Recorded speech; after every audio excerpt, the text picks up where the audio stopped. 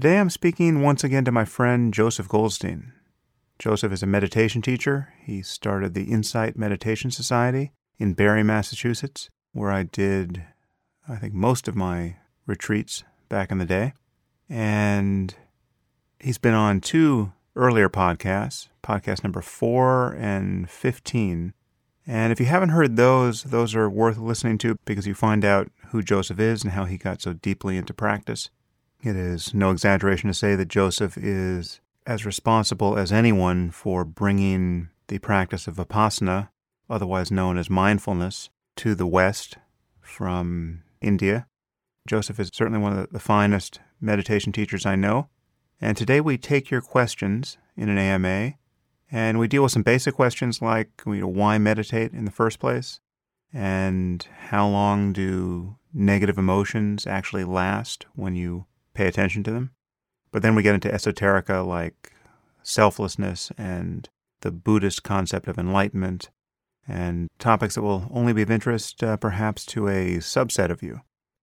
And again, as always, if you find conversations like this valuable, you are free and encouraged to support the podcast at samharris.org/support. And now I bring you Joseph Goldstein.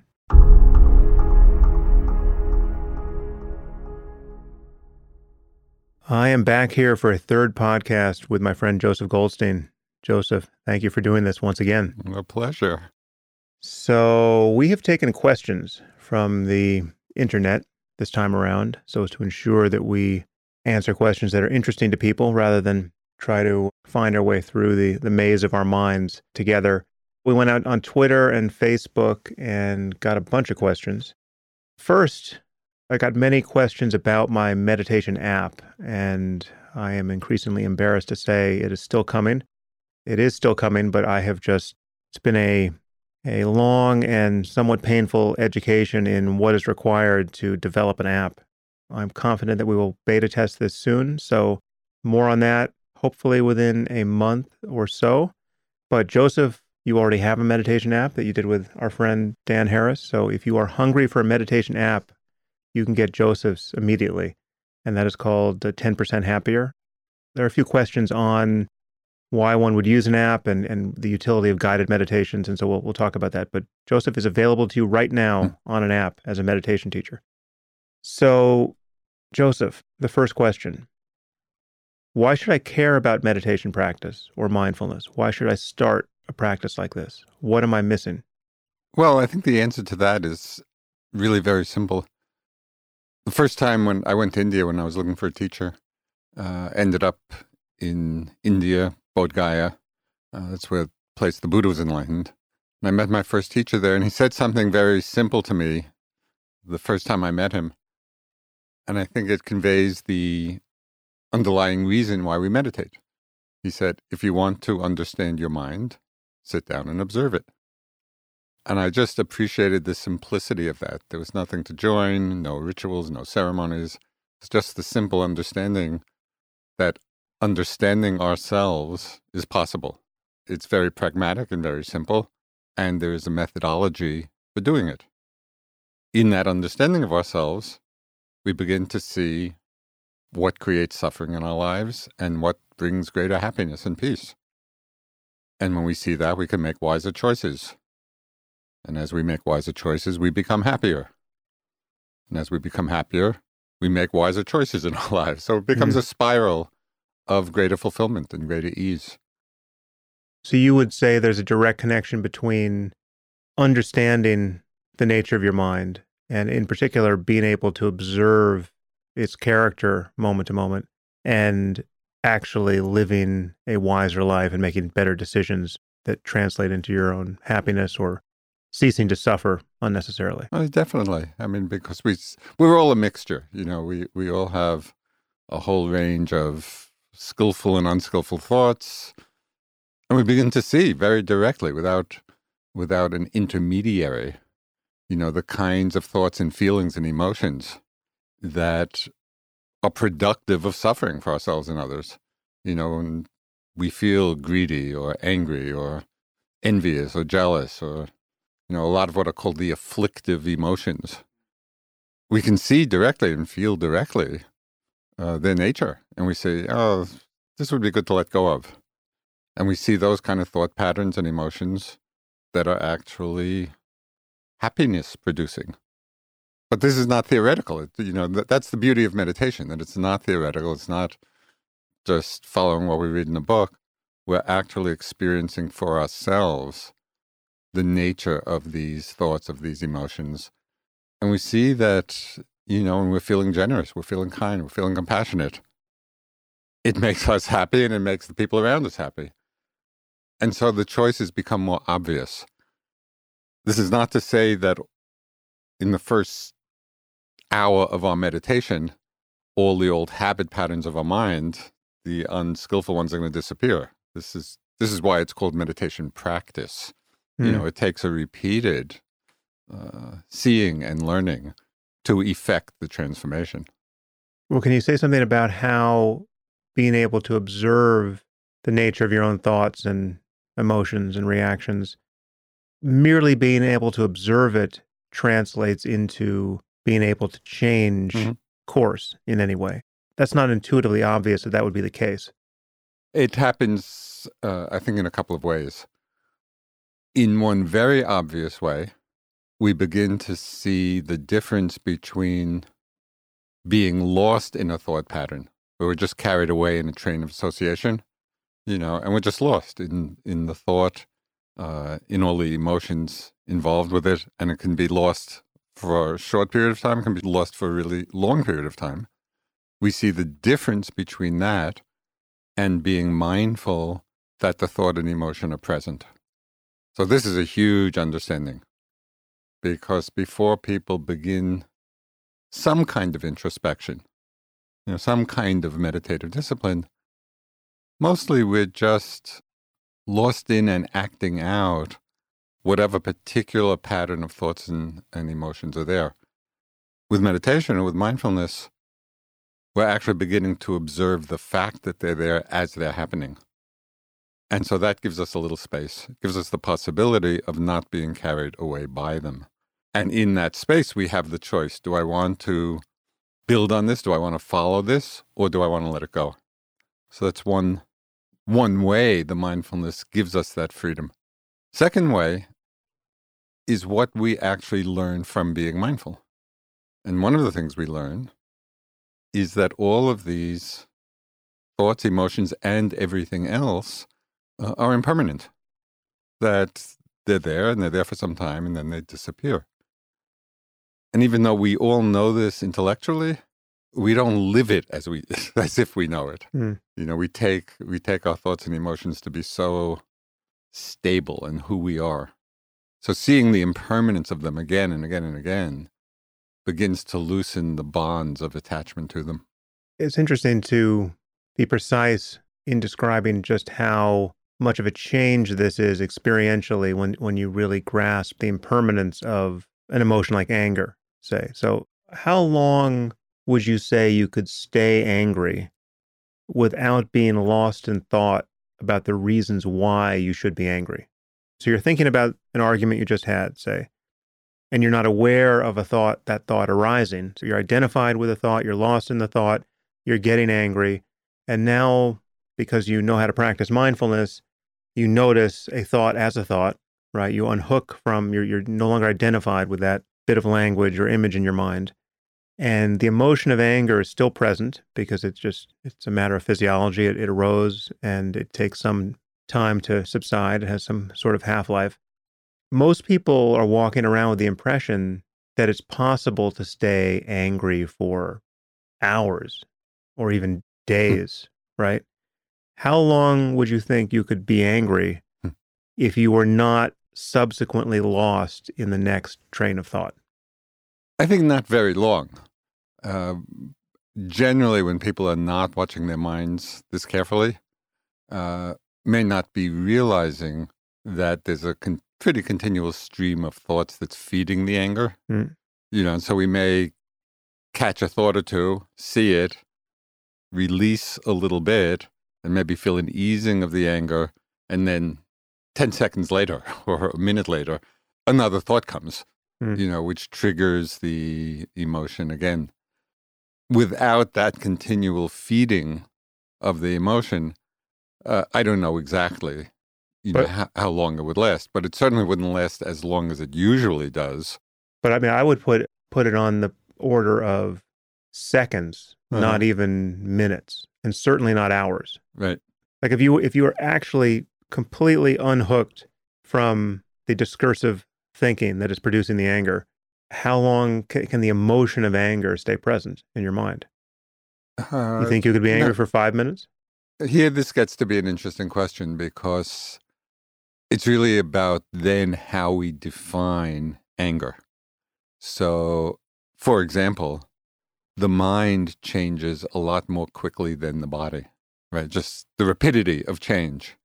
So the feeling of anger in the mind might disappear pretty quickly, as you say, but there may be a residue of what we would call anger in terms of the bodily feeling. Right, in terms of the physiological tension, arousal. yeah. So that may last a bit longer than the actual emotional feeling of anger in the mind.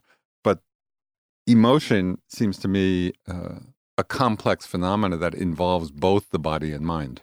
Yeah. So it's hard to isolate just the mental aspect.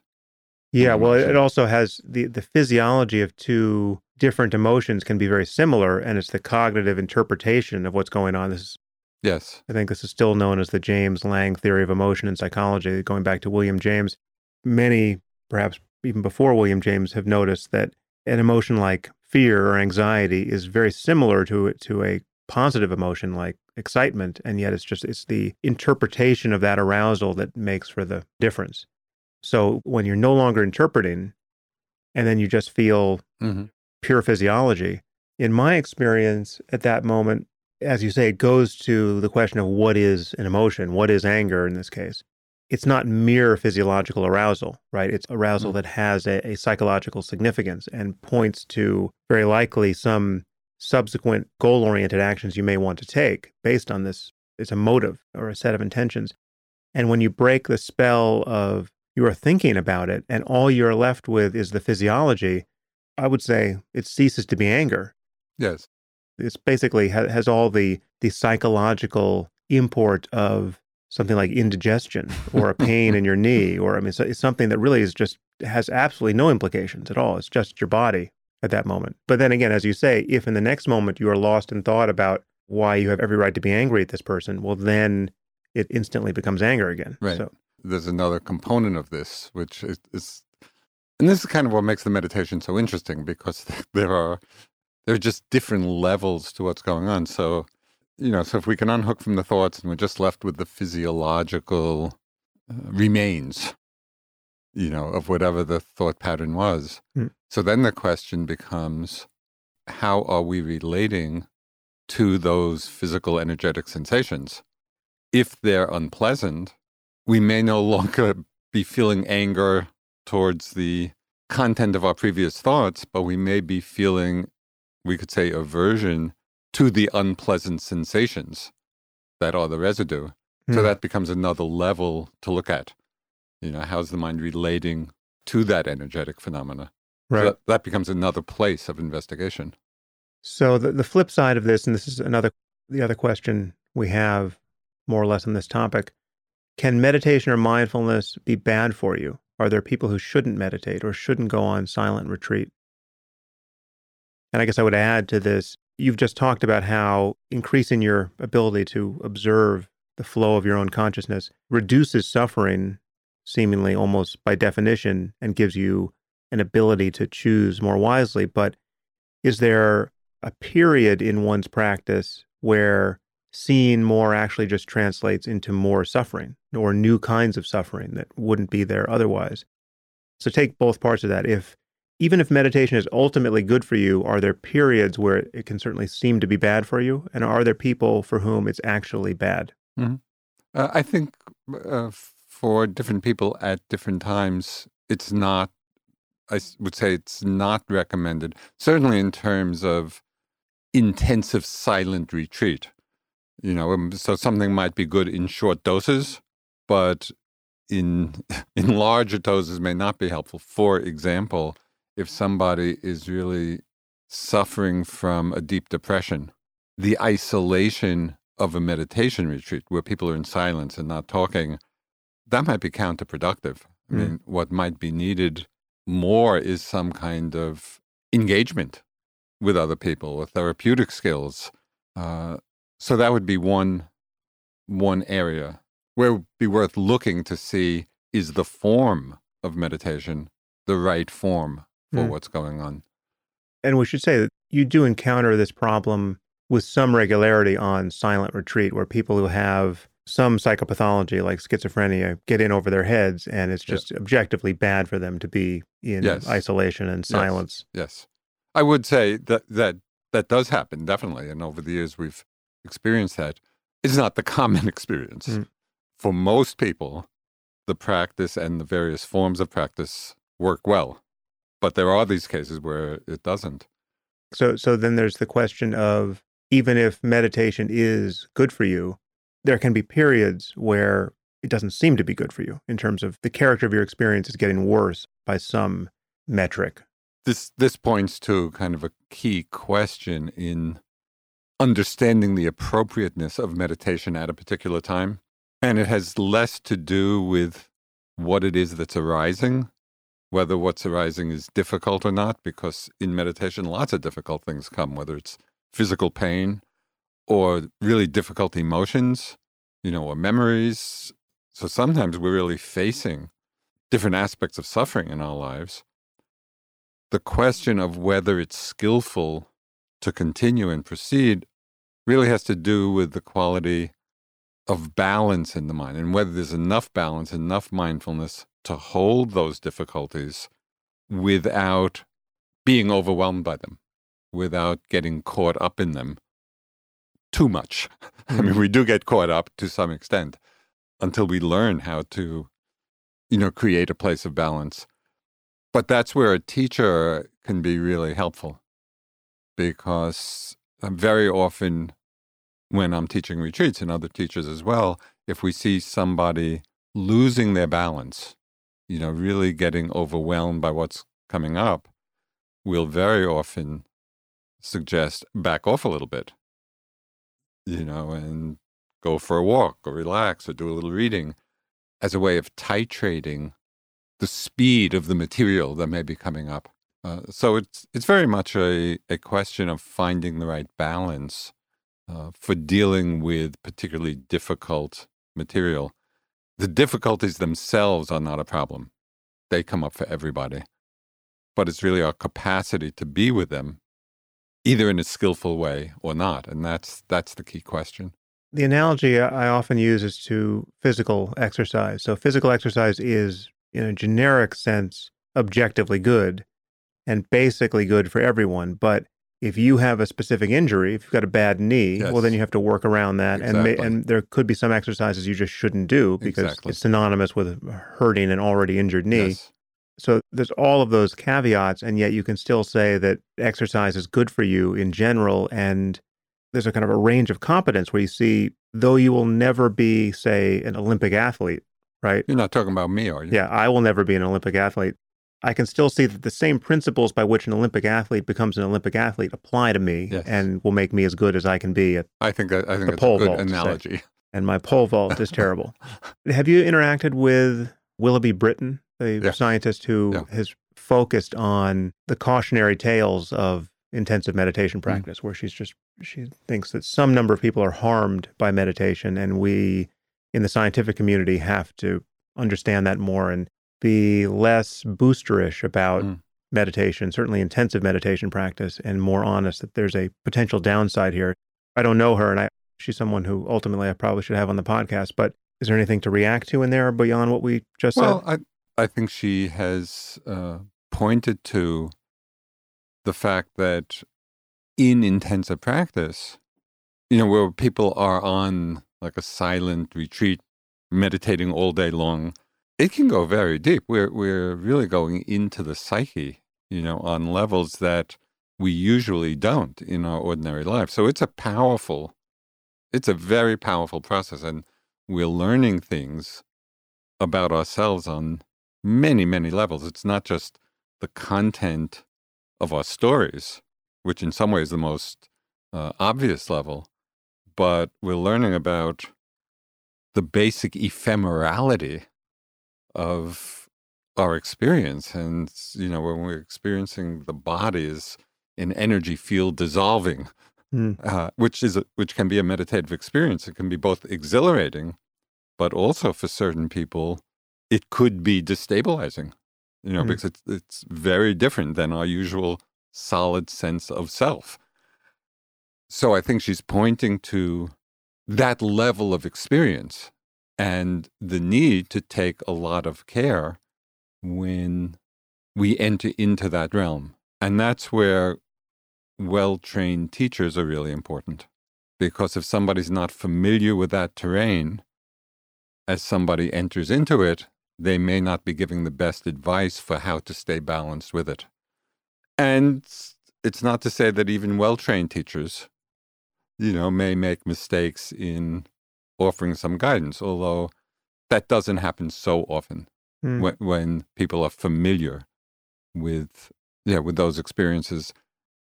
As I said before, over the years of teaching, and it's something we've learned, and it took some time to learn it, is to know when people should back off, when things are getting out of balance. And with experience, that just becomes more clear. Okay, next question. I'd love to hear both of your thoughts on the use of meditation to cope with negative emotion. This is something we've already gotten into. Is it fundamentally misguided from either of your perspectives to use meditation to make yourself feel better when you aren't happy? So this cuts to really something that falls out of the definition of mindfulness, which we should probably just remind people what it entails as a matter of attention. Mindfulness, by definition, is a type of mere attention to character of one's experience, which does not have an agenda. I mean, you have to surrender your agenda to be mindful, because your agenda would be subtly or grossly coloring your attention with grasping at what's pleasant or aversion to what's unpleasant. So you have to be willing to just be aware of an unpleasant emotion, a negative emotion in this case, or an unpleasant sensation, without seeking to change it. And yet the reason why one is mindful in the first place is implicitly goal-oriented, because you want to change the character of your experience. You want to be less distracted. You want to stop suffering unnecessarily. You want to be able to make the wise choices of the sort that you just described. So how do you deal with that apparent paradox in the moment? Yeah. I think this points to an interesting question that I think is coming up more and more these days with the growing popularity of mindfulness, in more secular situations. And there's even kind of a movement called secular mindfulness. And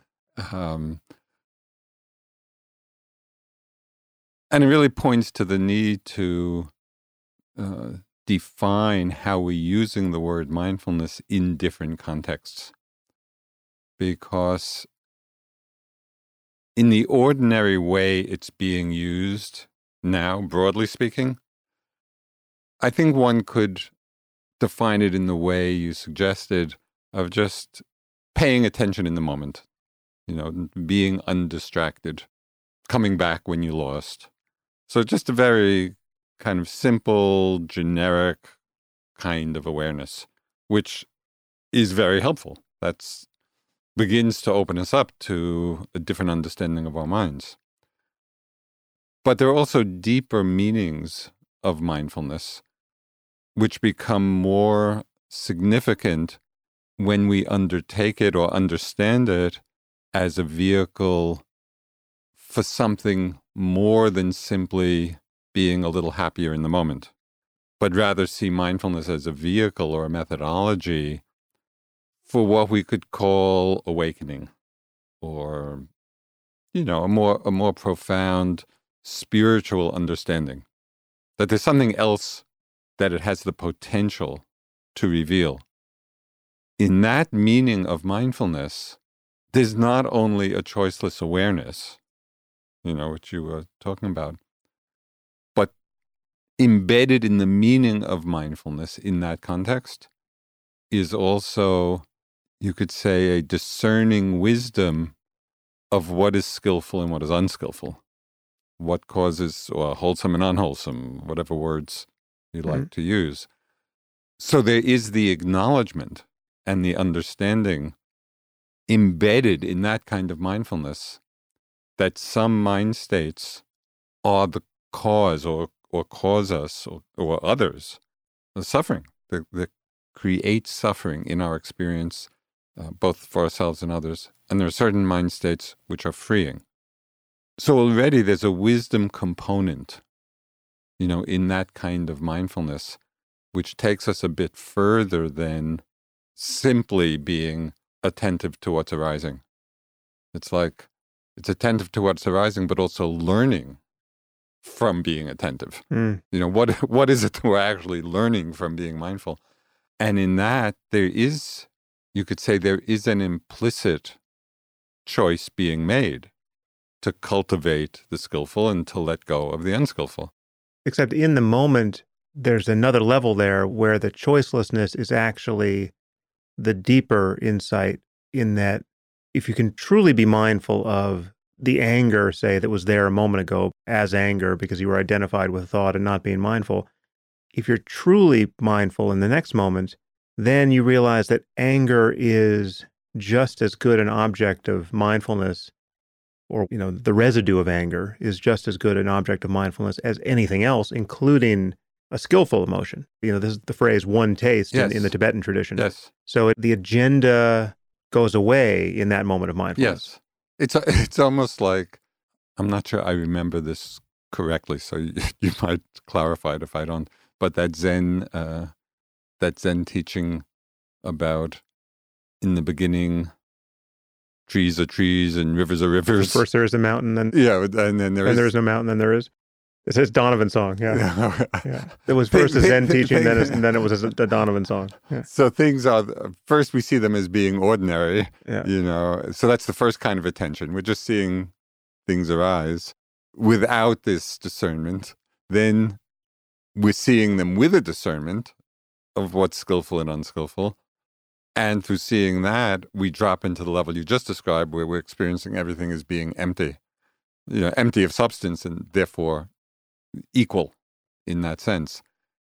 It's very few people who can jump to and sustain that level. There's a whole foundation of understanding that makes that possible. And I think in all the meditative traditions, that's understood, and in the Tibetan tradition, and certainly in Theravada tradition, and there are practices which help to stabilize that deeper level. Right. So in the beginning of virtually any tradition, I wouldn't say every, but certainly most, there's an acknowledgement that there are certain classically positive mental states that are a better foundation for exploring than the classically negative mental states that just entangle you in your own neurotic misadventures. Exactly. And that discernment actually provides the motivation for going deeper, right? For going to the other level. Because if one is not seeing that, why do anything? And this is, I think, a cautionary note. It's very easy to bypass. Sometimes people talk about emotional bypass, and they jump to a level where, everything's empty, it doesn't matter. There's also, you could call it a meditative bypass. Everything is equal, therefore it doesn't matter what I do. Right. Or what kinds of thoughts are being cultivated. But that's missing an important piece.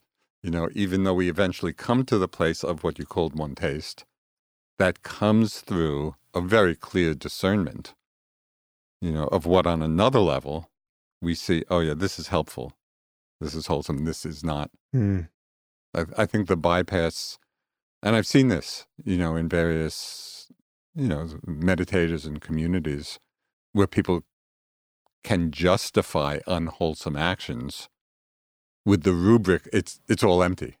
Yeah. Well, you can see some film footage of Rajneesh's community and get a sense of where that leads. I mean, once you admit to yourself that no matter how much you're meditating, a significant percentage of your time will be spent merely captive to the Yes. contents and character of your thought, then it matters what you Yes. tend to think and Yes. feel about other people, Yes. say, or Yeah.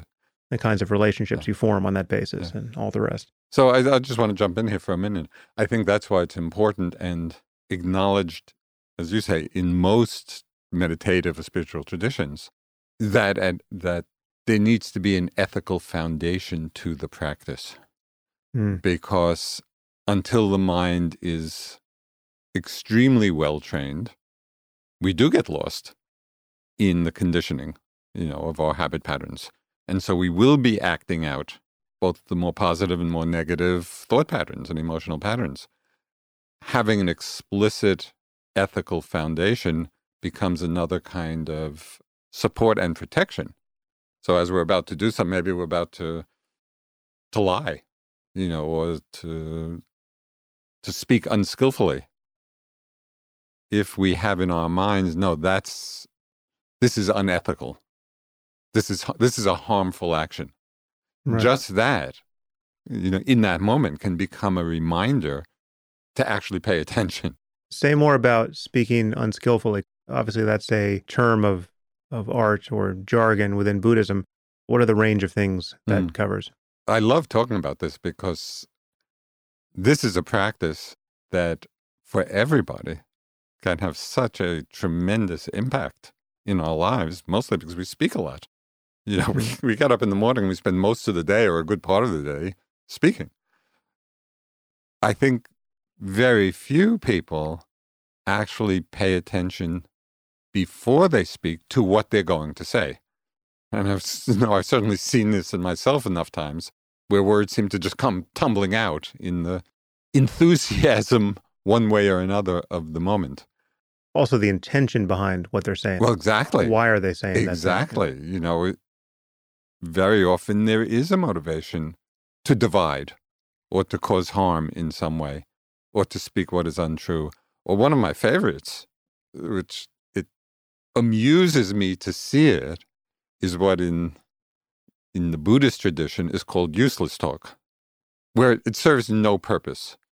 And the word in Pali, which is the ancient language of India that a lot of the texts are written in, the Pali word for useless talk, it's really onomatopoeia, because the Pali word is sampapalapa. Mm-hmm. So it sounds just like what it is. Right. And very often I'll be in a conversation, with friends or a group of people, and just see the urge to say something that is completely useless. And it's just a way of declaring, here I am. That's its only purpose. And when I see that, when I can catch that impulse, see that this is sampapalapa, this is useless, and refrain, it actually feels good. It feels like a conservation of energy. It's not just spilling out, verbal energy. And it makes our words more valuable. People have more respect for what we say if what we say is useful in some way. So it's just one example. I think there might be ways in which the Buddhist conception of right speech may not totally map onto what we understand about human speech now. So, for instance, like gossip is a classic example of wrong speech in a Buddhist sense. And you can see how divisive gossip often is. You can see how you tend to feel when you are around people who are gossiping, especially if it's malicious gossip. The impulse in oneself to dish about somebody who's not present can certainly seem, under scrutiny, seem like, not the noblest of things. But gossip also does serve a function. And in many cases, it serves a good social function. Gossiping about others serves a function, and living in a context where you might be gossiped about, so you have a reputation that you're concerned to manage, that also serves a function. It actually builds in a kind of moral shame, and it puts a few brakes on the system, and people who are totally shameless, well, some of them get elected president of the United States, but in the usual case, it doesn't work out quite that well. So what do you think about gossip? Do you just think it's intrinsically bad across the board? Or No, I think what you're pointing to is that we use that term to cover quite a wide range of speech. And I would say kind of the dividing line, or a dividing line between what one might call useful gossip and harmful gossip. One dividing line, which is very interesting to observe, is what our motivation is. Is our motivation really to harm someone, or to cause divisiveness? Or is it in some way the sharing of information that seems useful to share? Because if the motivation is to harm, in the repetition of that kind of speech, we are creating within ourselves a toxic mental environment. We're creating in our own mind stream impulses and actions filled with some degree of aversion, of hatred, of fear, whatever the unwholesome motivation is. So we're just strengthening these forces in the mind that cause us suffering, and are creating an inner world for ourselves that's not a peaceful one, as well as, causing harm to others. So I would say really looking at the motivation behind whatever it is that we're calling gossip is a key element. But what about the case where the motivation certainly isn't obviously noble, but nor is it obviously malicious? It seems to me that most gossip arises on the basis of people wanting to have amusing, entertaining conversations. So like I have you won't believe what happened to X. It's not that I have a malicious attitude toward X. It's not that I necessarily want to harm X's reputation with you, but this is just something amusing that has come to mind. And the crucial variable for me, I guess, now I'm kind of looking for the algorithm that covers all of these cases. The measure of the toxicity of any of these moments is, I think, largely in the distance between how I'm talking about X now to you and how I would be willing to talk about X knowing that X was going to overhear it, or if X were in the room, right? If there's a drastic difference there, that suggests something unskillful, to put it in Buddhist terms, about my attitude and motives and all the rest.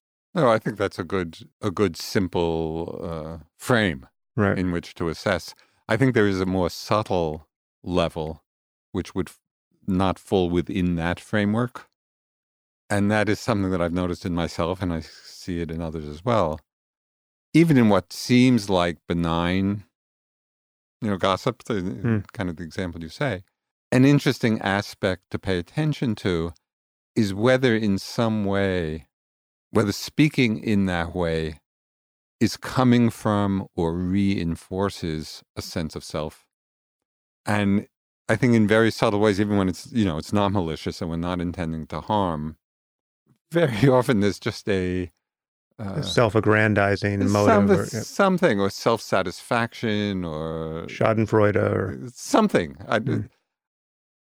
And so that would just be worth investigating, to see whether that's there or not, Let's talk about that, because this notion that something about the success of meditation translates into an erosion of self, right? A sense of self, yeah.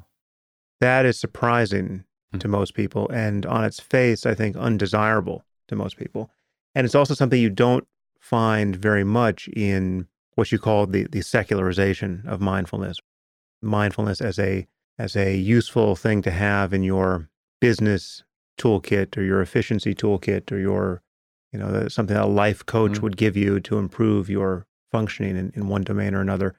So how do you view the secularization and popularization of mindfulness in the absence of a clear teaching about selflessness or the illusoriness of the self and the other elements of classic Buddhist anchor to the practice? Basically, I think it's great. I think mindfulness at whatever level, and this seems to be borne out, in people's experience, and when it's taught in a secular way, it seems to be helpful. People are getting something from it, so I think that's great. I don't have any problems with that at all. and I'm glad that it's happening. Mm. In that, I'm hoping that the deeper aspects of the practice and the teachings are not lost for those who want to pursue them. Mm. That's all. So people are not left with the impression that that's all that mindfulness can offer. You know, if people choose to stay with that, we could say, level of practice, that's fine, because it definitely enhances the quality of one's life. And there's more. And so I think it's just helpful even in the teaching of secular mindfulness for people who are aware of the greater depth of potential that's possible, even just to mention that. Mm. You know, that for those of you who are interested, there are other possibilities as well in this practice. So that's also the whole spectrum, of what's possible is known. If I recall correctly, there is a Buddhist sutta. This is where my limits as a Pali scholar will likely show themselves. But isn't there a sutta called the Mahamangala Sutta where the Buddha talked about different levels of happiness? And basically, it's just a straightforward acknowledgement that there's a hierarchy of happiness, or many tiers Yes. to happiness, where, the fact that there are deeper, more profound forms of happiness that go into very esoteric areas of things like Buddhahood, that doesn't negate that every one of these steps is a step in the direction of happiness. So just Yes. having a healthy family is a form of happiness. It just Yes. goes deeper Yes. and deeper and Yes. deeper and deeper into the esoterica of Nibbana. Just there's the flip side of that as well. For those people who might be thinking that by going or aiming for, the higher happiness, somehow they're going to miss out Mm-hmm. on the kinds of happiness we're more familiar with. My first teacher, his name was Munindraji, he used to say something which I really loved. He said, if you aim for the highest happiness, all the others come along the way. Mm. So it's not a question of missing out on anything. It's actually enhancing the probability that we'll experience all the kinds of happiness because we understand their causes. We understand what gives rise to them.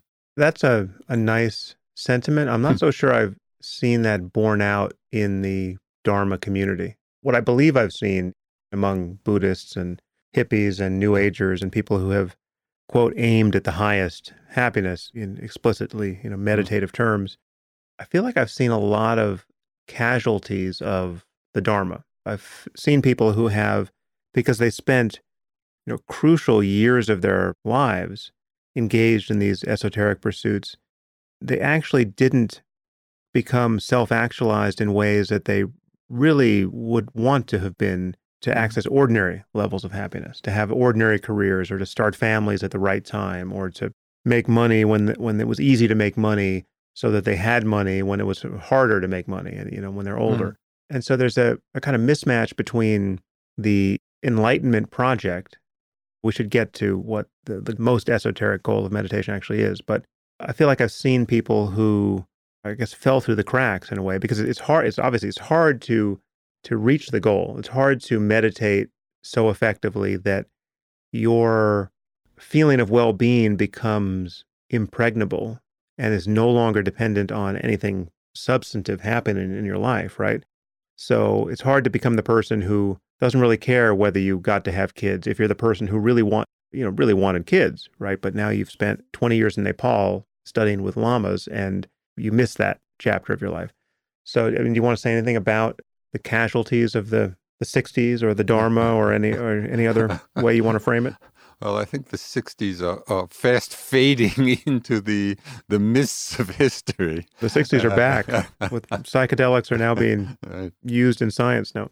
I think the point you raised is an important one in that undertaking a path of practice in the way that you talked about really requires or is helped by a certain level of, you could say, emotional maturity or understanding and a realistic assessment, both of one's life, one's opportunities, one's aspirations, one's goals, and to somehow integrate all of that in one's decision. So there are many ways to practice, and even in the Buddhist time, many lay people practiced and achieved high levels of realization. So if there is that strong wish to both go as deep as possible, in a spiritual path, and also live a fulfilled, we could say, worldly life, it's helpful to know that about oneself. And so then one makes the choices appropriate to that. And it may not be going off for 20 years to Nepal. Hmm. It may be doing intensive practice in ways that fit into the more worldly aspirations. But it's really no different than, somebody who just has this thirst or hunger or a passion to become an artist, Hmm. and they devote years of their life to their art. And they may never be a Rembrandt, and they may end up in a worldly situation that's not so successful in worldly terms, Hmm. but they have fulfilled that side of themselves. And so I think it's the same thing. Some people have a passion for this kind of practice and are willing to say, okay, whatever comes will come from it. Right. And as I said, other people may also be very dedicated, but want to be more inclusive of other aspects of their lives. So I think both are really possible. And there'll be some people who make mistakes, who make the wrong choice, Hmm. which happens in every arena. Let's talk about this concept of realization. You just used that term, enlightenment. I guess an earlier stage could be called awakening. What do these words mean, and how do you explain them to someone who hasn't had any experience in meditation? I think the simplest and most pragmatic way of understanding it, and I think we probably have talked about this before in previous discussions, but I find this just the most down-to-earth way of understanding it rather than some great mystical experience, is the mind free of those patterns and tendencies that cause suffering, like in traditional Buddhism, of greed and hatred and delusion. So we could say enlightenment is the mind free of those forces. Now, this can be interpreted in two ways. And we've talked about this, in fact, just last night. It can be interpreted in terms of these forces are actually uprooted so that they don't arise again. And this is a very classical view of the path of enlightenment, that they're progressively weakened and finally uprooted from the mind stream. Another way of viewing it, which many teachers and traditions do, is not so much, with the understanding that they're uprooted, but rather in the moment of their arising, they're seen through. So we're not caught by them in any way. In both cases, the mind is free. I have a slight bias towards one of these views, but I take a somewhat agnostic position in terms of the ultimate truth of one or the other. And I'm kind of waiting to see. Right. So, and it'll be interesting when we have finally accomplished the fullness of the path, we'll know for ourselves whether they're uprooted or they're simply seen through. Let's drill down on that a little bit more. So what does uprooting mean in your experience? What can you say firsthand that you have uprooted so that you know it's possible to uproot such a thing? Well, certainly some hair follicles. I feel that somehow I'm following you on that. They have been uprooted, despicable and path. They don't seem to be arising again.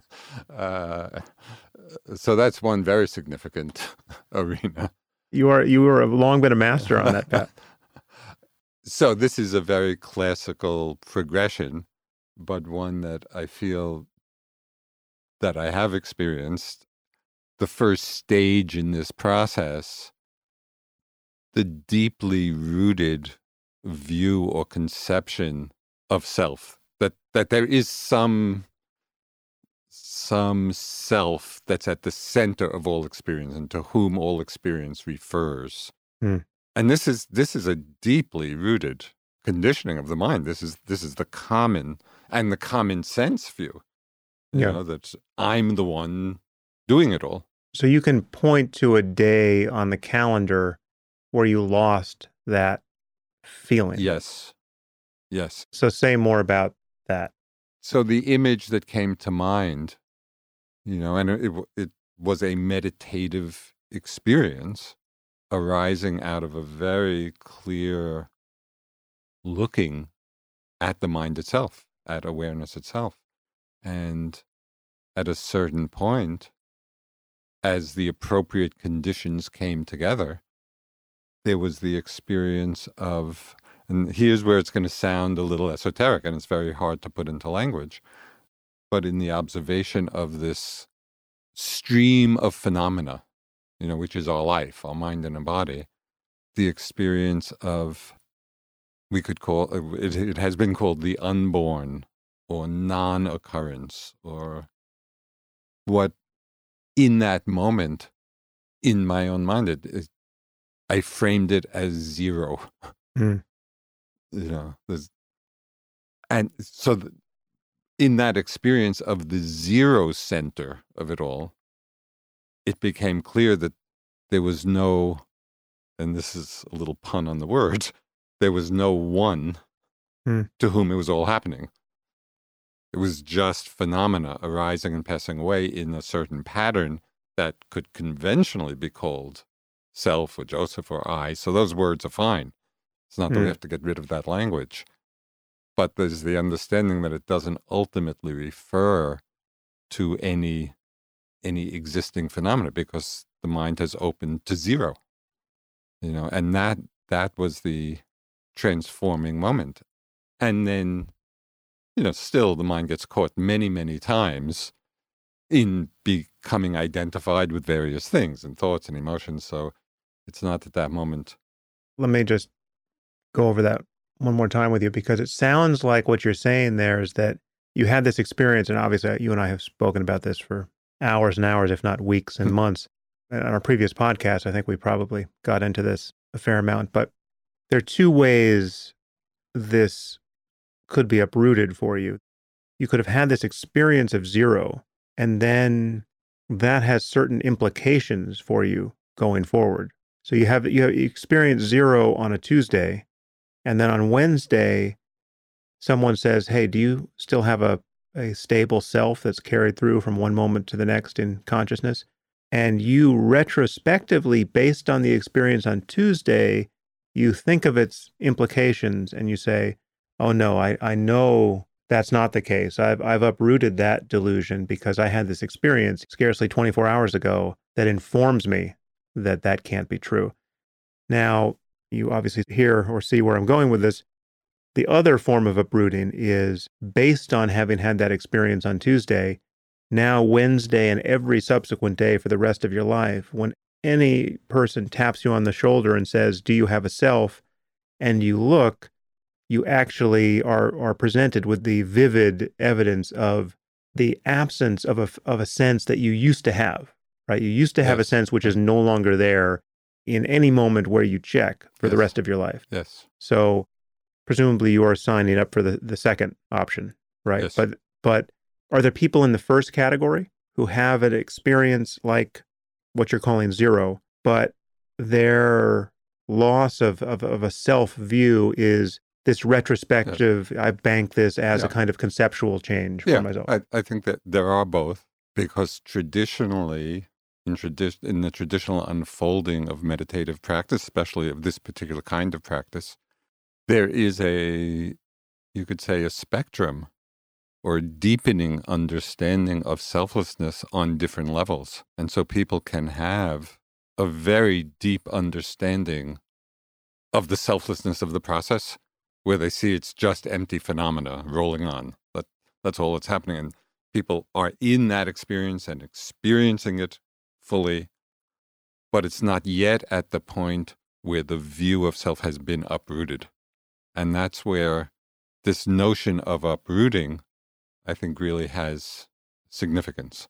Because in what I just described, that is the experience of many people of your first alternative, where they really have had the experience of selflessness, but it's not something that is totally uprooted. And so on Wednesday or Thursday, they can remember that. Right. But the self comes back. The sense of self. The sense of self comes back. And then their concern is how to get back to that feeling of selflessness through practice. It's not obvious that the self isn't there in the first place. Well, it can be obvious to us. I mean, I think at deep levels of practice, it is obvious at that time. No, at that time, but afterwards, when they're no longer at any kind of deep level of practice, then they're left to remember this period of selflessness that they had when they were. I don't know if this is going to get a little too esoteric for this conversation, but for me, it's actually quite a helpful template where the Buddha talked about 3 levels of hallucination or distortion. He talked about hallucination of perception, hallucination of mind, and hallucination of view. And these are 3 different levels. So hallucination of perception is when you walk on the road, you see a stick and you think it's a snake. So you're just perceiving it incorrectly. That's pretty easy to remedy. You just walk up closer. You look more closely at the stick. Okay, this is not a snake. The second level of distortion or hallucination is called distortion or hallucination of mind. And that is all the thoughts that come about from thinking it's a snake.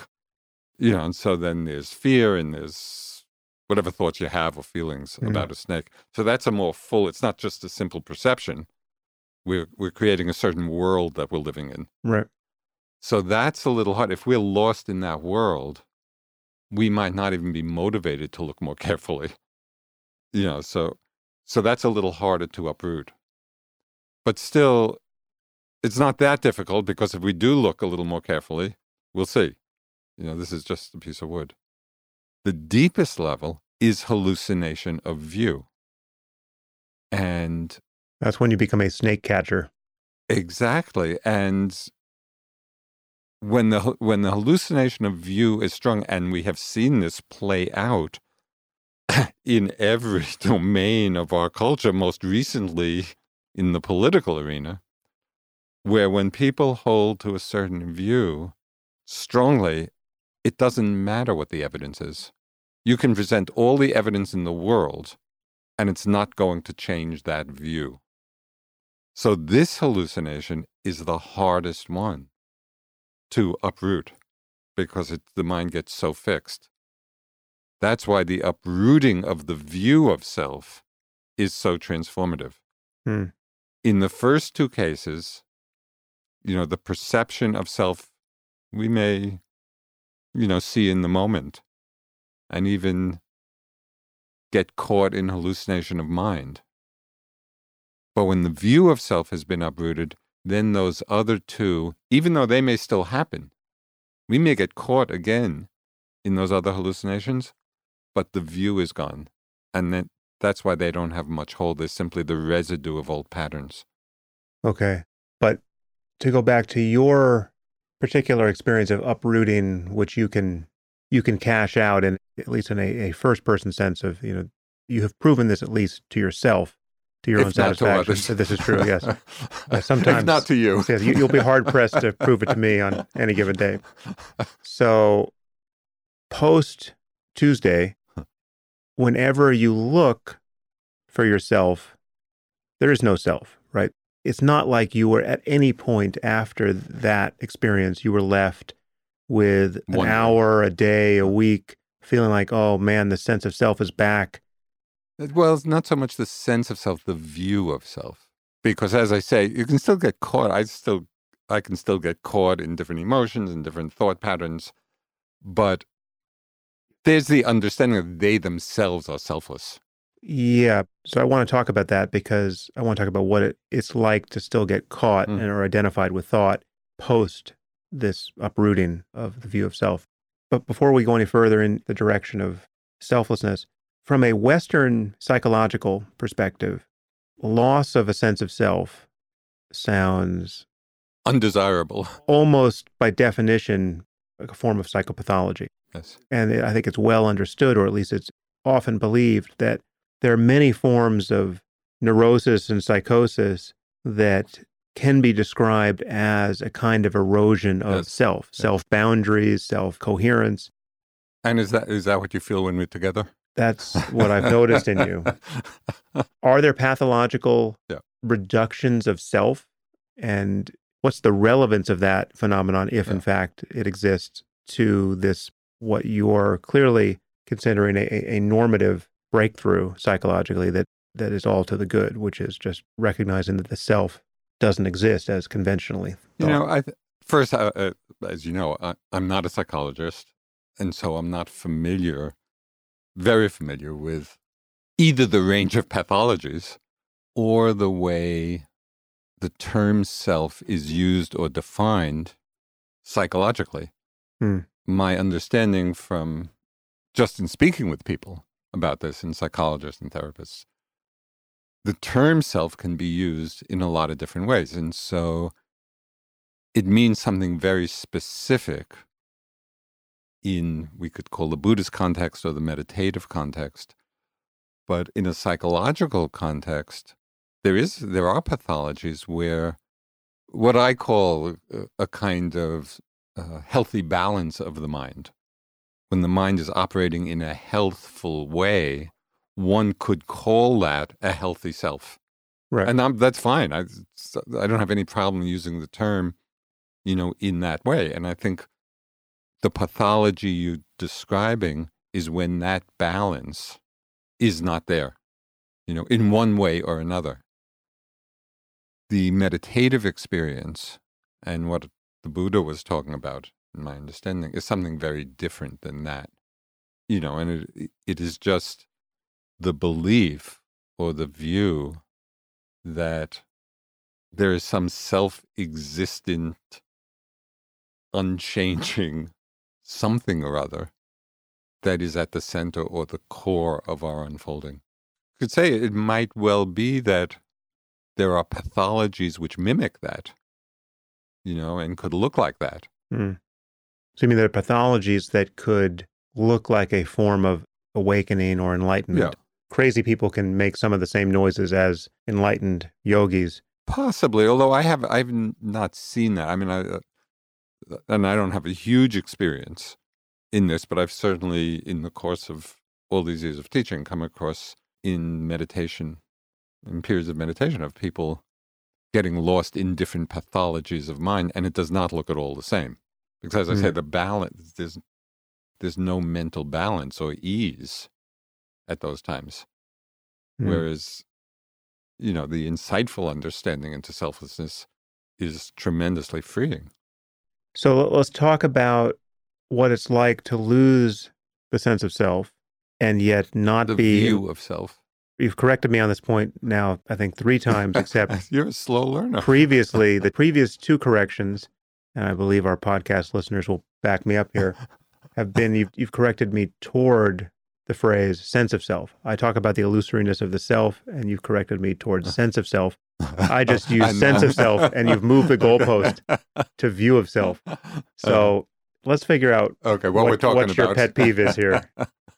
Why not just say that the self isn't what it seems and doesn't exist as most people think it does?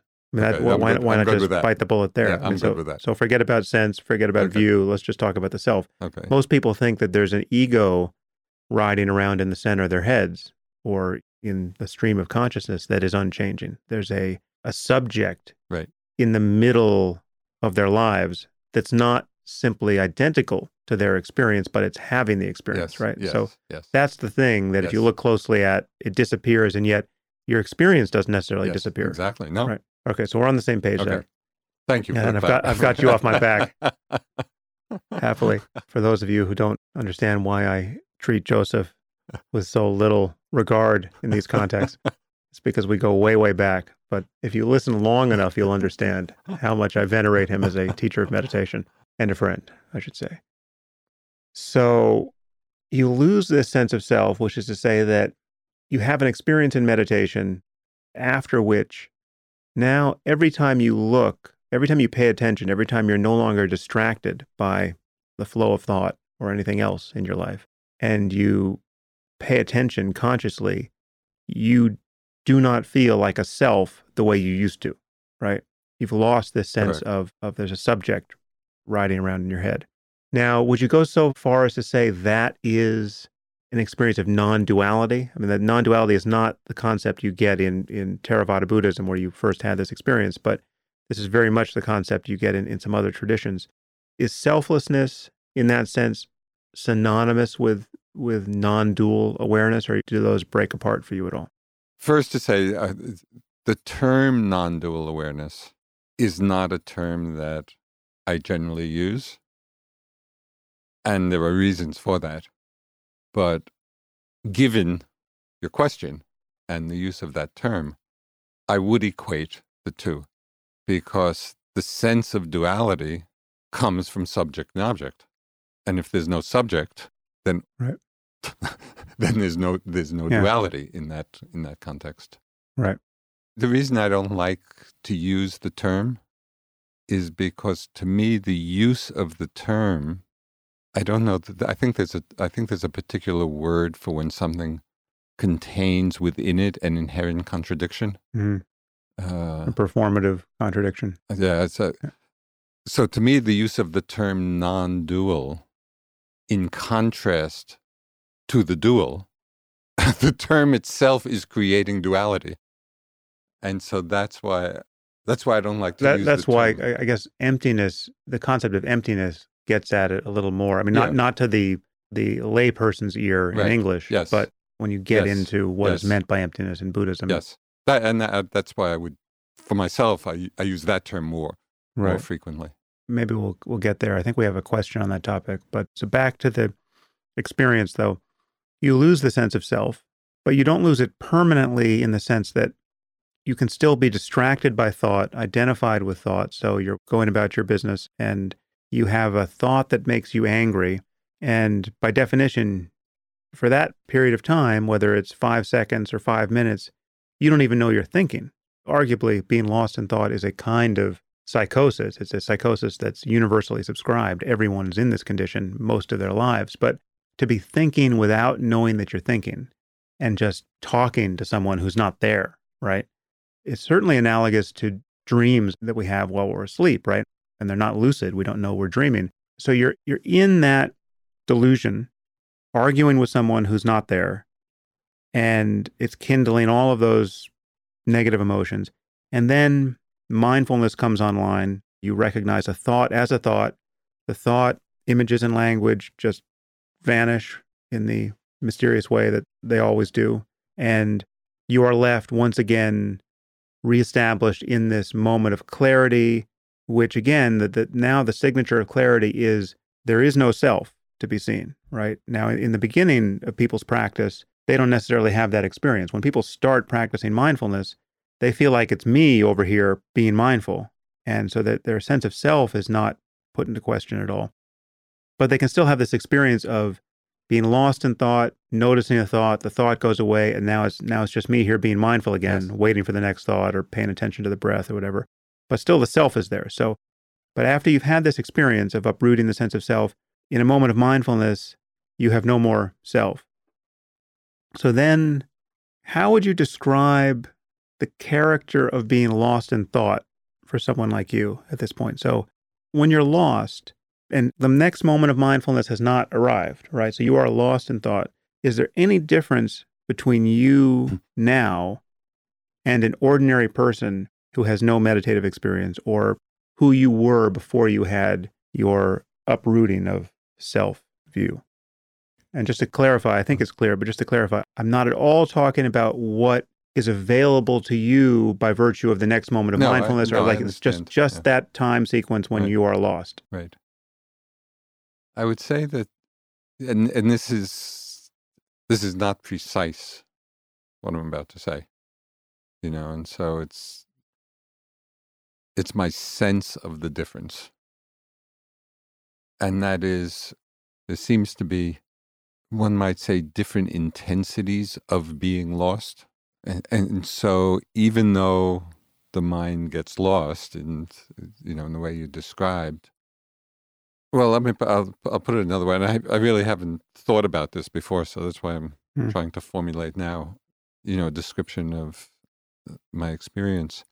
Looking at it from another side, I think the difference of the intensity of being lost is indicated by the greater ease in coming back to mindfulness and letting go, Right. and that I've really observed. So even when the mind is really lost, because it's not so completely lost, or so fully lost, or I don't know exactly the right words, it takes a lot less time and there's a lot more ease in seeing through it again. That's Hmm. some reflection of the difference.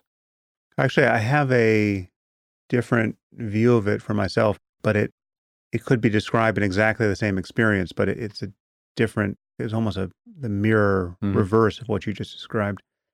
I feel like the experience of being lost is equivalent for everyone, equivalent for me at various points in time in my Mm-hmm. life, and equivalent by just assumption for everyone, whether they know how to meditate or not. But one thing that happens with practice is intense emotion, especially suffering, but Mm-hmm. even positive emotion, but especially negative emotion, functions as a kind of alarm clock, functions as a Yes. kind of mindfulness alarm. So, by the very nature, you don't get very far before mindfulness starts to come online as you turn up the dial of Yes. intensity. And if your mindfulness at that point, having uprooted this view of self, if your mindfulness is synonymous with this loss of subject object perception, well, then as you turn up the intensity of experience, you begin to just cut through to a sense of selflessness almost by definition. Whereas I feel that if you put my mind on a channel of really kind of low level, mediocre experience, my being lost, let's say, I'm trying to navigate, Mm. the phone tree of, some corporation I'm trying to call, right? So I haven't started to tear my hair out because then I would begin to notice my mind's getting out of balance. But I'm just trying to follow the prompts, right? Did they say one or two? In that moment of identification with thought and uncertainty and, engaging some behavioral program that has nothing at all to do with me paying attention clearly to the character of my own consciousness, I feel like in that moment, my mind is as dull and dualistic and unilluminated by practice as it could ever be. I don't know how it would be different in that Mm-hmm. moment because that's just a moment of fixation on some object. And Yeah, I can relate to the way you're describing that, but I think, and again, we're using images now to describe these mind states. But I think one of the differences is, yeah, in a moment of being lost, it's like we're fixated. We're mm, holding on to a thought or a feeling or an emotion. Maybe there are degrees of how tightly we're holding on. well, yeah, because if it gets tighter and tighter, then the alarm goes off. No, yes. What I experience is that because of a certain understanding of selflessness, even when we're lost, the mind is not holding on as tightly. And it doesn't require the level of intensity for the alarm to go off. Right.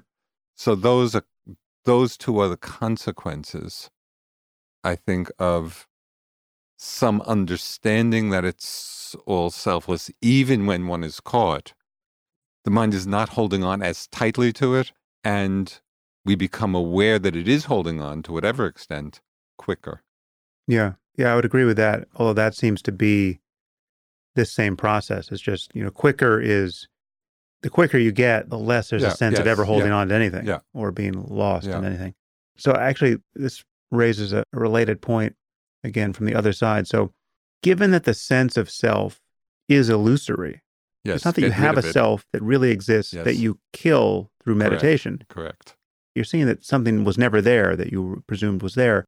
So it's true to say of ordinary people who have never meditated, who have never thought about their minds in these terms, who have a very strong sense of self and have no idea what we're talking about right now, it's true that their self isn't there any more than your self is there in each moment of consciousness. So what is really happening for people is they're not noticing when their self isn't there. So when you're identified with thought, it's not like that creates a self that has to be canceled through some other effort. It's just the experience of being identified with thought is a kind of selfless experience, but it's just a full immersion in the thought, right? So if it's an angry thought, you're busy getting angry. And what I feel like happens for people is that they're often losing their sense of self in ways that they could recognize. Because they don't know how to meditate, they can't do this on demand, so they can't control it. But retrospectively, whenever they're asked, whenever they're tapped on the shoulder and you say, well, how do you feel right now? Their sense of self always comes online. The self-concept always comes online. But if they could pay attention to the flow of their experience, they would recognize that it's constantly being interrupted by them just being immersed in classical flow experiences that are positive, but even just being lost in their work or just being distracted. Just being distracted has the character of losing yourself. You're lost to the dream of whatever you're paying attention to. Yeah, I know. I think agree with all that, and it's really interesting even to expand it a little more. I was thinking of the sense of flow, that has been talked about, which is an experience that many people have, whether it's in sport or music or different experiences. But also, I think we lose the sense of self very often in acts of generosity or love or compassion, where it really, those do become selfless expressions, spontaneous expressions. So I think people do have the experience, at different times in their lives through a whole variety of circumstances. And as you say, that the particular quality of the selfless aspect may not be attended to, even though they're experiencing it that way. Well, in fact, I think the place where people most reliably lose it are kind of classically unreflective experiences like watching television, watching a movie, reading a book, where you're just immersed in something. I mean, you're having reactions, you're having a kind of vicarious experience. This is not the same thing as meditation, but people are kind of subjectively disappearing into a sort of dreamscape when they're being entertained. In the moments when they're not is when the entertainment isn't working. Right. When you're aware that you're just staring at a screen, or you're aware of the other people next to you in the movie theater, well, those are moments where you're not on the ride. But when you're really on the ride, there is a kind of just loss of self-consciousness. Yes, but somehow it feels important in some way to distinguish that. None of that counts as meditation practice. Or even, I think in some way, and I don't know if we could tease it apart, but I think fundamentally it's a different experience than the selflessness. Well, you're not aware of selflessness in the moment. I guess what I'm trying to point to is that we have a kind of amnesia for selflessness.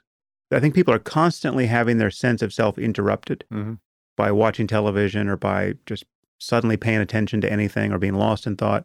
And yet whenever they reflect on who they are or what it's like to be them, because they don't have mindfulness that cuts through to the obviousness of selflessness in each moment, they feel like, oh, it's just me here again. Here's my sense of self. And they kind of project that back into all the previous moments, but it wasn't actually there in those moments. It was actually interrupted. Retrospectively, you can appreciate how unreliable or impermanent this feeling of I is, because some of the experiences you like in life are synonymous with its interruption. So when you get fully immersed in anything. Can I conclude then that my habit of spy book reading is actually furthering and deepening my understanding? No, unfortunately not. This is the habit to which Joseph refers. Joseph is the kind of person who you can walk into an airport bookstore and stand before the wall of garish junk books covered books, just all the brightly covered terrible paperbacks, and he can look from top to bottom left at a whole wall and honestly say, I've read all of these. I've been in that airport with you. Almost. I think this is a true story. This is just the expression of selflessness, Sam. Well, yeah, or non-discrimination. Given an infinite amount to read, you have found the part of the infinite set that is not worth reading. Krishnamurti, didn't he demand that his students read nothing other than junk books, or detective novels? Because he was trying to cancel their spiritual materialism. He didn't want them reading Buddhist suttas or anything. So it's working for you, Joseph. Did you ever meet Krishnamurti? I didn't meet him personally, but I was at some of his lectures. Quite related to what we were just talking about. So what percentage of your time would you say you are in the clarity of selfless mindfulness? And what percentage is, this is a question you're not going to want to answer. There are Buddhist taboos around answering questions like this. Although the Hindus will be quite forthcoming here. And what percentage of time are you lost in the sense of being identified with thought, thinking without knowing that you're thinking? First, how confident are you that the answer you're about to give is honest, has any relationship to what is true of your mind? Are you in a position to answer this question? Before answering that, I think the question needs clarification, because really have to be more specific about what being lost in thought means. So, for example, the question could refer to, how often are you lost in long trains of thought, in stories? That you're in the story and whatever you're doing, in the course of a day, you're just in your mental world and in some story or other. And 5 minutes later, you realize and you wake up. Right. So that's one understanding of being lost. Let me just clarify it then. Whether it's for a long time or a short time, if you add up all the time, what percentage of your time is it? If it's 5 minutes, but you've punctuated those 5 minutes with a million interruptions, I'll grant you that's a very different kind of 5 minutes than five uninterrupted minutes. But I was thinking of something else, not so much punctuating the 5 minutes, but rather an experience I've had, and this has become very interesting for me, and a significant part of my practice is just really watching for the very quickly passing thoughts that pass through the mind that are not disturbing, they're light, they just pass through, but which we hardly pay attention to because they're not particularly impactful. So it's like an undercurrent of thought. Yeah, an undercurrent, and they may not be long. It may not be a stream. It may be a few seconds of just kind of a light thought. You're sort of describing it as though you're mindful of those thoughts. No, you're talking about being identified briefly with those thoughts. No, what I'm saying is that I think that there's a large percentage of the time that kind of undercurrent of quickly passing light thoughts is going through. So that would be a large percentage. A much smaller percentage, and it is really hard to come up with a number, but it's much less often that the mind is caught up in long stories. Not that it never is, but it's much less than the former. I found it really interesting for periods of time, and I do this as a practice, to really keep an eye out for those quickly passing ones. And when I do that, I realize, oh yeah, I can be aware, even the light ones, for some period of time. And then, the mindfulness weakens a little bit and that stream happens again. One of the things that's been a huge help in diminishing the time lost in the long stories is that one of the fundamental Buddhist practices is mindfulness of the body. Whether it's mindfulness just of movement, of walking, because when we're mindful of the sensations in the body, the mind is not lost in thought. And, over years of practice of developing it, that can become more of a default place, for the mind to rest than the default of just, endlessly thinking. It's certainly not 100%, Right. but I've noticed very often as I'll be moving about, especially when I'm by myself, very often I find my mind just attentive to the movement of the body. So I feel like there has been a big diminishment of being, but what the percentage is, as I say, there's been major diminishment of the long stories, of the very quickly passing ones. That happens much more frequently, but it's also become a very interesting place in my own practice. Is it easier to answer if we talk about it from the other side? What percentage of time are you clearly established in just center the bullseye, Yeah, non-dual, non-self mindfulness? Is it easier to get a handle on it from that side? it is not so much easier because so much depends on what I'm doing. So at certain times, in certain situations, I would say that the percentage of really being mindful is much greater. And in other situations, I would say it's less. But like if you are watching a movie or reading one of those horrible books that you read. When the mind is lost, when the mind is engaged in conceptual activity, it's by definition not being mindful? I would say, and again, this is something Munindra, my first teacher, he made kind of distinction here, which I found helpful. That when the mind is engaged in some conceptual intellectual activity, one is just in that. You don't have the same degree of mindfulness that you would have in walking meditation. But he talked about, I don't know if there's a technical term for this, but he talked about a kind of awareness, even in that situation where we're pretty lost in what we're doing. But there's enough awareness that would pick up if the mind goes into an unwholesome state. So if we're reading something and it makes us angry, there's enough mindfulness present so that would trigger the mindfulness. Right. So it's not totally lost, but it's also... Doesn't that pose a conceptual problem, though, in that clearly, so just picture the goal here of being a fully enlightened being or a Buddha or someone who's fully stabilized in this, no longer being taken in by the illusion of self. Well, they're certainly not reading junk books. Well, no, but presumably they could, right? Like if you handed the Buddha a junk book, he could read it and extract meaning from it and then condemn you for wasting your time so gratuitously.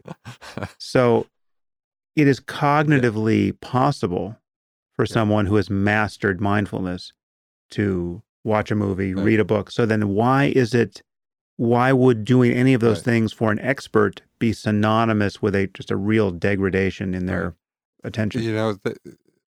This is something that I'm waiting to see. It may well be that at a certain level of development, it is totally possible to be engaged in this way and have total mindfulness as one's doing it. So I see the possibility. I'm just talking about my current level. Yeah. It might be those books, actually. of understanding. Although it's interesting, in reading Dharma books, right, I feel that there is that as one's reading, it can become part of a meditation. Yeah.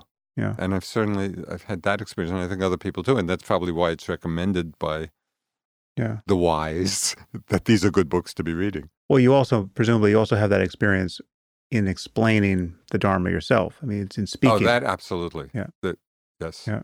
That's why it's interesting in kind of the Buddhist conception of things, and in the innumerable lists, speaking the Dharma and reading the Dharma are listed under meditation. Those are considered meditative activities, and I think we've had the experience of that being so. Yeah. So back to our questions here. A few questions on people who are looking for proof of the legitimacy of this whole enterprise, right? So not having experienced meditation themselves or not having practiced enough to unequivocally know there's some benefit there. The only other way to judge this, it would seem, is to judge other people's experience from the outside. People who are meditation teachers or people who've done a lot of practice, who are advertising the fruits of this practice to one degree or another, or obviously failing to advertise it. How reasonable is it to think you can judge another person's experience from the outside? And is there a mismatch between the hallmarks of realization and people's expectations of what it would look like to be enlightened or wise or free or selfless? I'll just give a part of my view here. There are people who are probably very deeply realized in terms of the kind of the stability with which they can recognize the kinds of truths about the mind that we're talking about, who you'd be hard-pressed to see in them the enlightened ideal. And then there's the opposite sort of person who maybe wouldn't strike you as a Buddha, but there are some very charismatic, free, unself-conscious, self-actualized people who probably don't have a moment of mindfulness in their lives, right? There are people who, for whatever reason, are just rock stars of their own self-invention, and they have no apparent psychological problems. They're the person most people want to be, and yet it's not by virtue of mindfulness that they've got there. So talk me through those conundrums.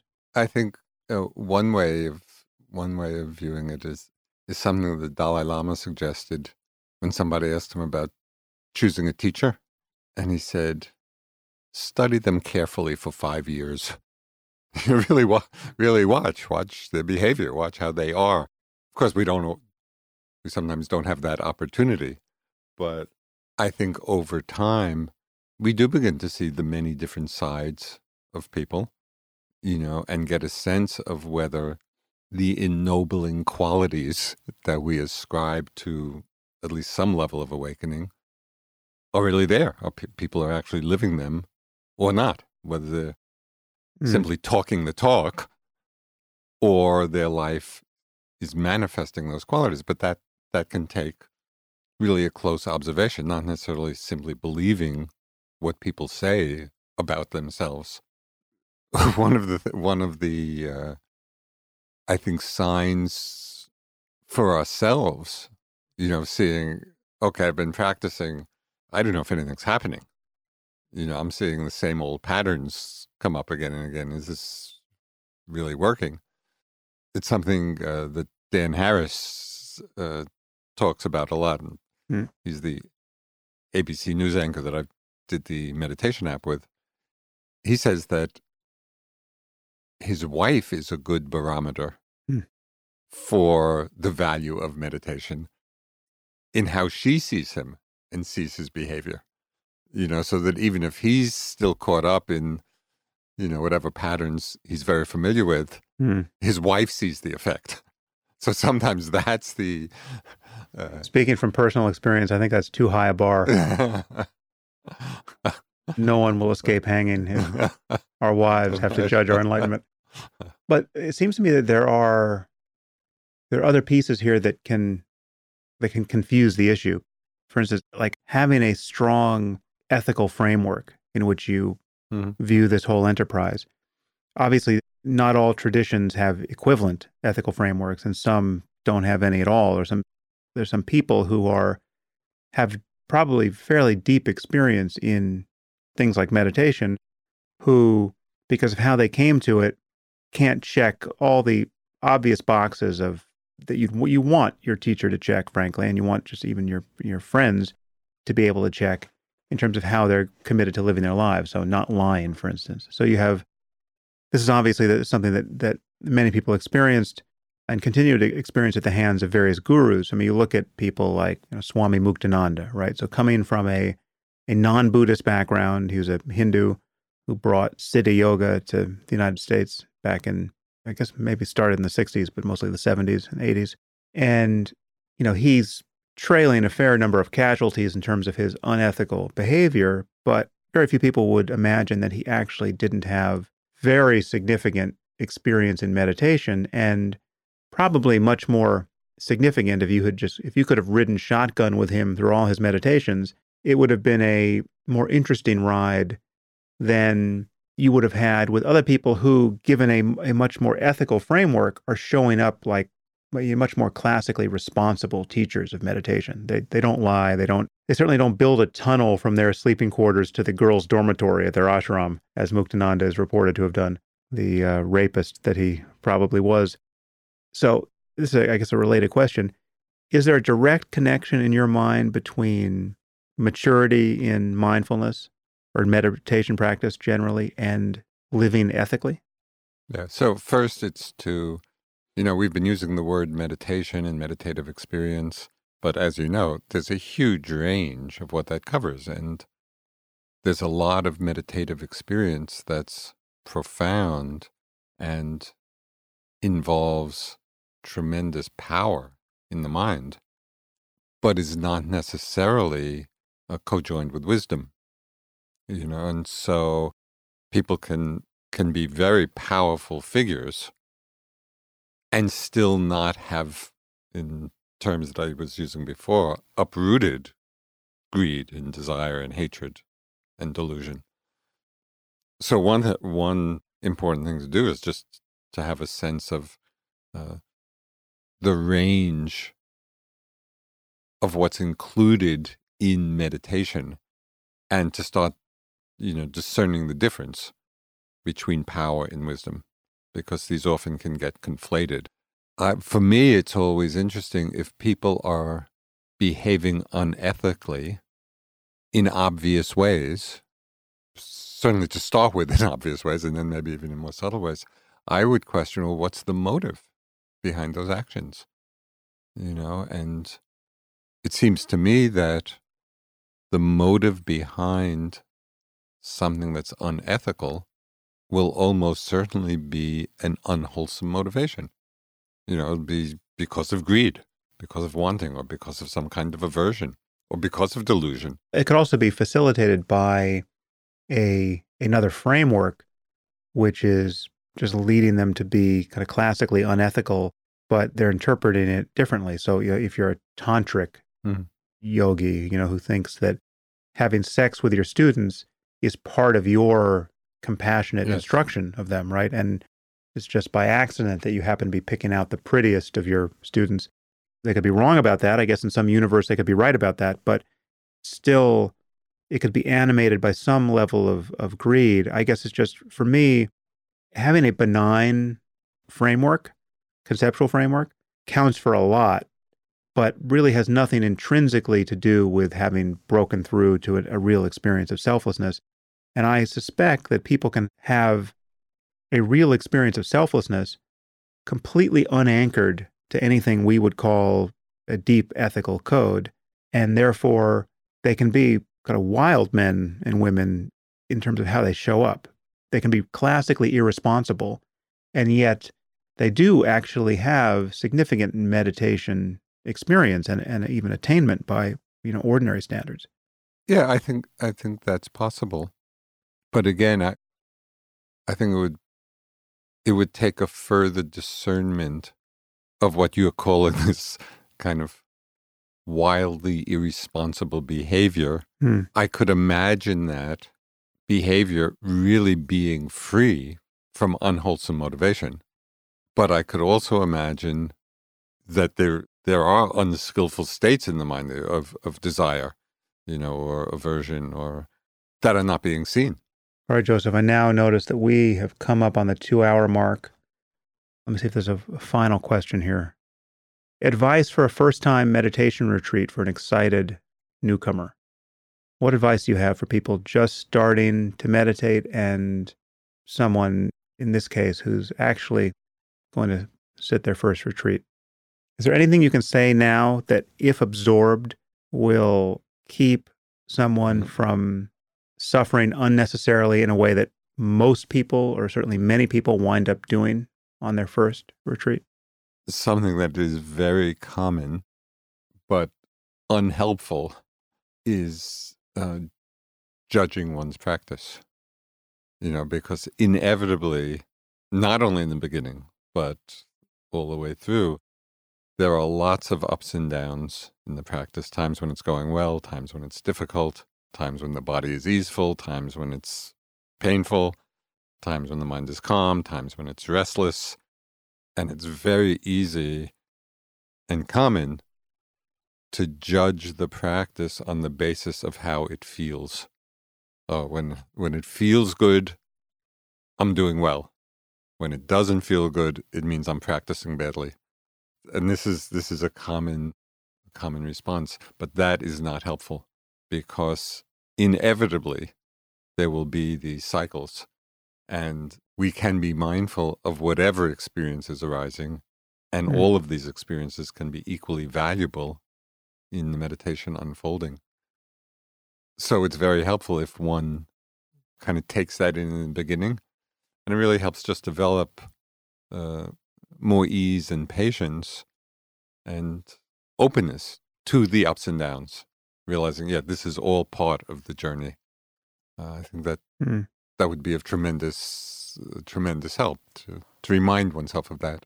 Actually, one final question, because I see it here, and it relates to where we started in mentioning guided meditations and our apps.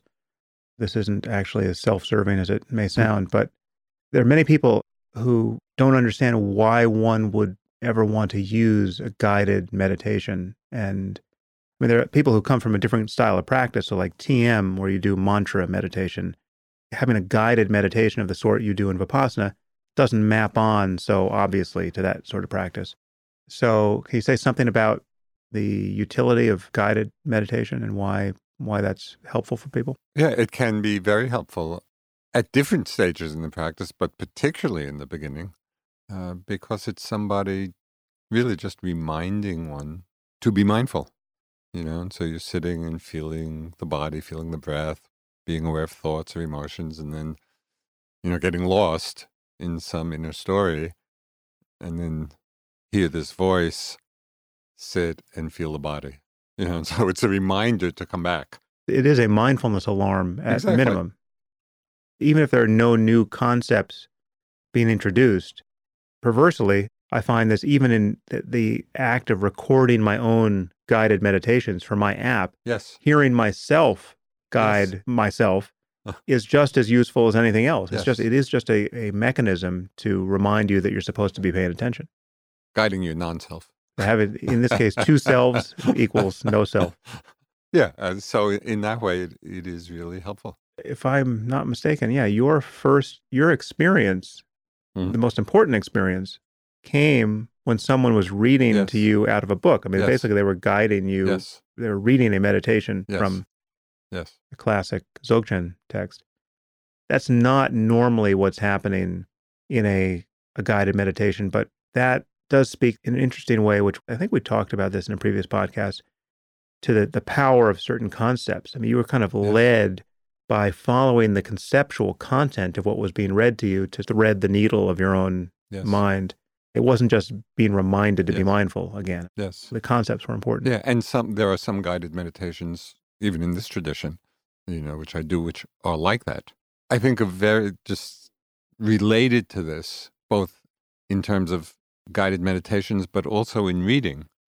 There's a big difference between hearing things or reading things as a description or hearing them and reading them as an instruction. And I found that generally we tend to experience the words, whether read or listened to, as descriptions of things. But when we take it as an instruction, that really has a liberating power. And I've had this experience at different times. I can be reading a text, something I've read many times. You think, oh yeah, that's a good description of whatever, the body of the mind. And then I'll take it, oh, this is something to do, not something.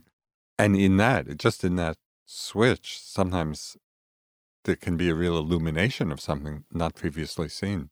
Yeah. And so the guided meditation is emphasizing that side. It's using words as instructions to do. Okay, do this, do this, do this. And in the doing of it, there's a real possibility of deepening understanding. Well, Joseph, This is our third podcast. You now tie the record holder for numbers of appearances on my podcast. Right. Although there may be a diminishing number of people who listen to them, right, as we go from 1 to 2 to 3. No, I think you're doing pretty well. I think number 2 is more than number 1. So, but in any case, it's always fairly esoteric with you, but no apologies. There is some subset of people who will get these facts nowhere else and want them. So, once again, thank you for doing welcome. this. It's fun talking about it. Yeah. And we fought less this time. Yes. I noticed than the previous times. So if you want to hear maybe Joseph, a sign of our growing maturity. Yes, or my or restraints. tiredness. Yeah. But if you want to hear us fight, you can go back and listen to podcasts 1 and 2. 1 and 2. So anyway, Joseph, to be continued.